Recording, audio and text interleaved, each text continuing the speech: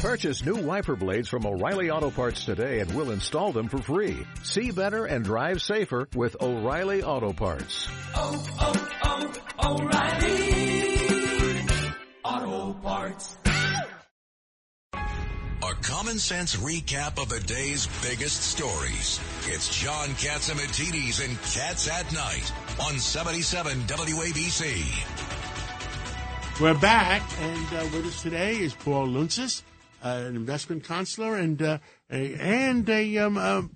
what else do you do, Paul? He's one smart guy.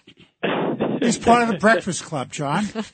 The New York Breakfast Club, and sometimes the Southampton Breakfast Club. That's right. Yep. Paul, what the heck is going on in the economy? What's going on in the markets? Give us your pulse of things. I think, John, just looking at the stock market and how that's responding, it was up a little bit today. The Dow was up, 0.5%. The S&P was up almost 1%. The Nasdaq up almost 1.5%. People, we're in uncharted territory. And we've never dealt with a Fed that had a balance sheet this big, $9 trillion. People are very, very concerned about the continued rise in inflation. They're battling inflation by trying to raise interest rates. They meet July 26th and 27th. Are they going to do 75 basis points? Is it plausible they could even do 100? Because inflation, both producer prices and the CPI exceeded what they had anticipated. So we're in uncharted territory, and there's a lot of uncertainty out there in a lot of different areas. I know on my last interview, I said that you better do less than 50 basis points. Otherwise, the real estate industry is going to go to crap.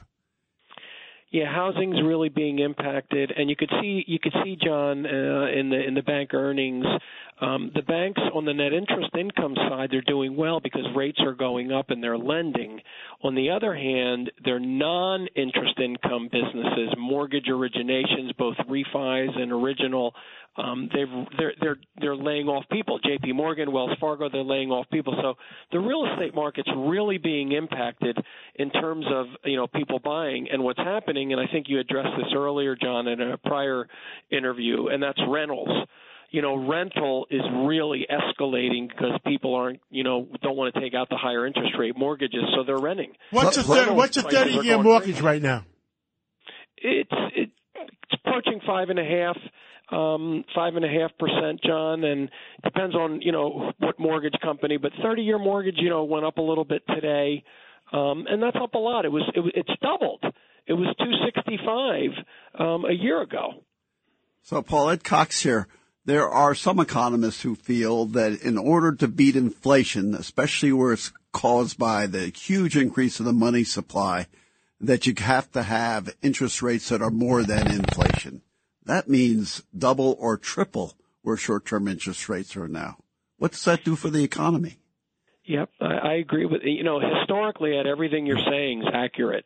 And the 10-year Treasury under 3% today, I don't know what the right number is. Should it be where inflation is 8%, 9%? But it certainly shouldn't be under 3%. It's just, no one really knows. I don't think the Fed, they came late to fight inflation.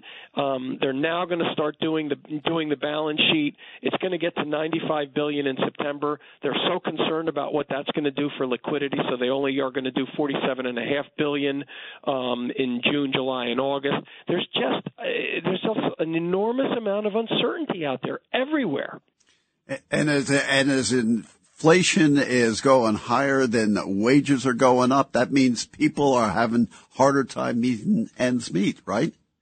Yeah, and John's addressed that so many times. They're really, this war on fossil fuels, natural gas, and particularly oil, they're basically harming the middle class and the lower middle class, those that can least afford what's happening, food and energy.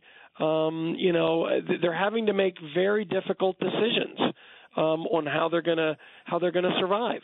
So if you have inflation and you keep increasing rates, you're going to have a recession, right? Correct. Correct. So, and when you see Ed, when you see the 2-year and the 10-year historically, when the 2-year exceeds the 10-year historically, that typically precedes a recession. So and if that's the case now. But inflation doesn't. It takes time to ring the inflation out of the economy. And in the process, you got stagflation. You got a recession. You got inflation at the same time. But Ed, I said to everybody, I know we're coming up on a break in the next 30 seconds, is that if we spent trillions of dollars on getting over COVID, can't we wait on raising the rates before we make a mistake? That's a great point, John. That's a great point. All right. Thank you, Paul Lountzis. Thank you so much. And we're going to take a break, and we'll be right back. Thank you.